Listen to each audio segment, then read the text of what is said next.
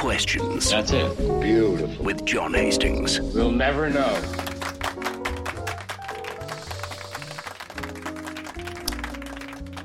Welcome once again, your radios, your phones are set here to the tranquil seas of monologue. I am John Hastings.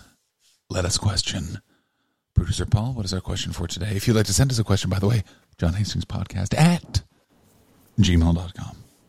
Hi, John. Hi, Paul. It's another animal one today. How many chickens would it take to defeat a T-Rex in a fight? I mean, that's a great question. First of all, we're going to need to take into account, is one T-Rex v an infinite amount of chickens, or is there a cap on the amount of chickens that I can go after? Because the infinite amount of chickens could beat one T-Rex. So let's wipe that off of the fucking... Let's take that out of the equation right there, first of all. All right, so what's the expected size of a T-Rex here? Let's not fuck about, huh? Paul, can you give me the size of a T-Rex? It's about the size of a bungalow, I would have thought. Size of a bungalow. Now, is that a average-sized bungalow? It's quite a thin bungalow, a sort of terraced. A terrorist bungalow? Remember 2003 when those jokes were good? Here's the thing with bungalows, by the way, is it sounds much bigger than they actually are. Bungalow sounds like they have two stories, when ironically they only have one. A Tyrannosaurus was 40 feet in length, 12 feet in height. So, yeah, a bungalow. Actually, you nailed that.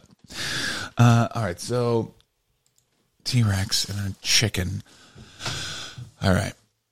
For the okay, first of all, you're gonna need some cannon fodder chickens. Like I'm saying, you're gonna need at least 500 chickens that are just getting they're going to heaven off the fucking bat. Like it's just those are tire out chickens. So the strategy for taking out the T-Rex in this is basically a chicken version of the rope-a-dope.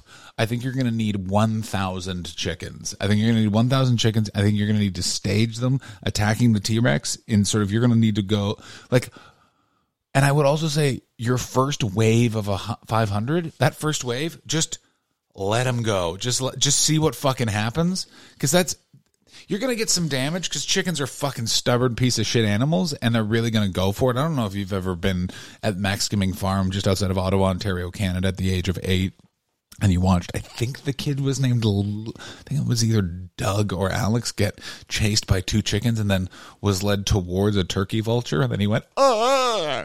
Yeah. So I'm going to say you're going to lose that first 500 chickens. Then you were to leave a second wave, 100 chickens. And then that's what you want to just see.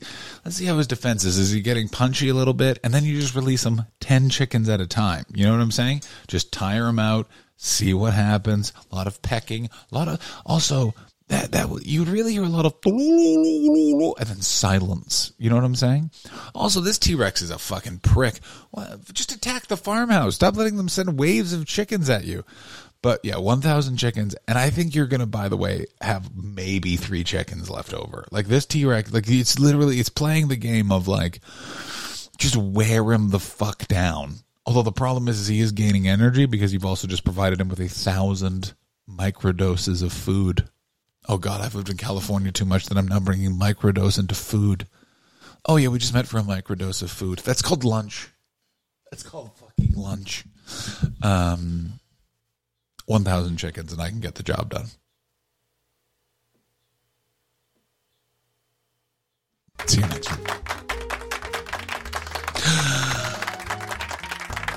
Question with John Hastings is produced by Dark Horse Digital with Paul Daniels.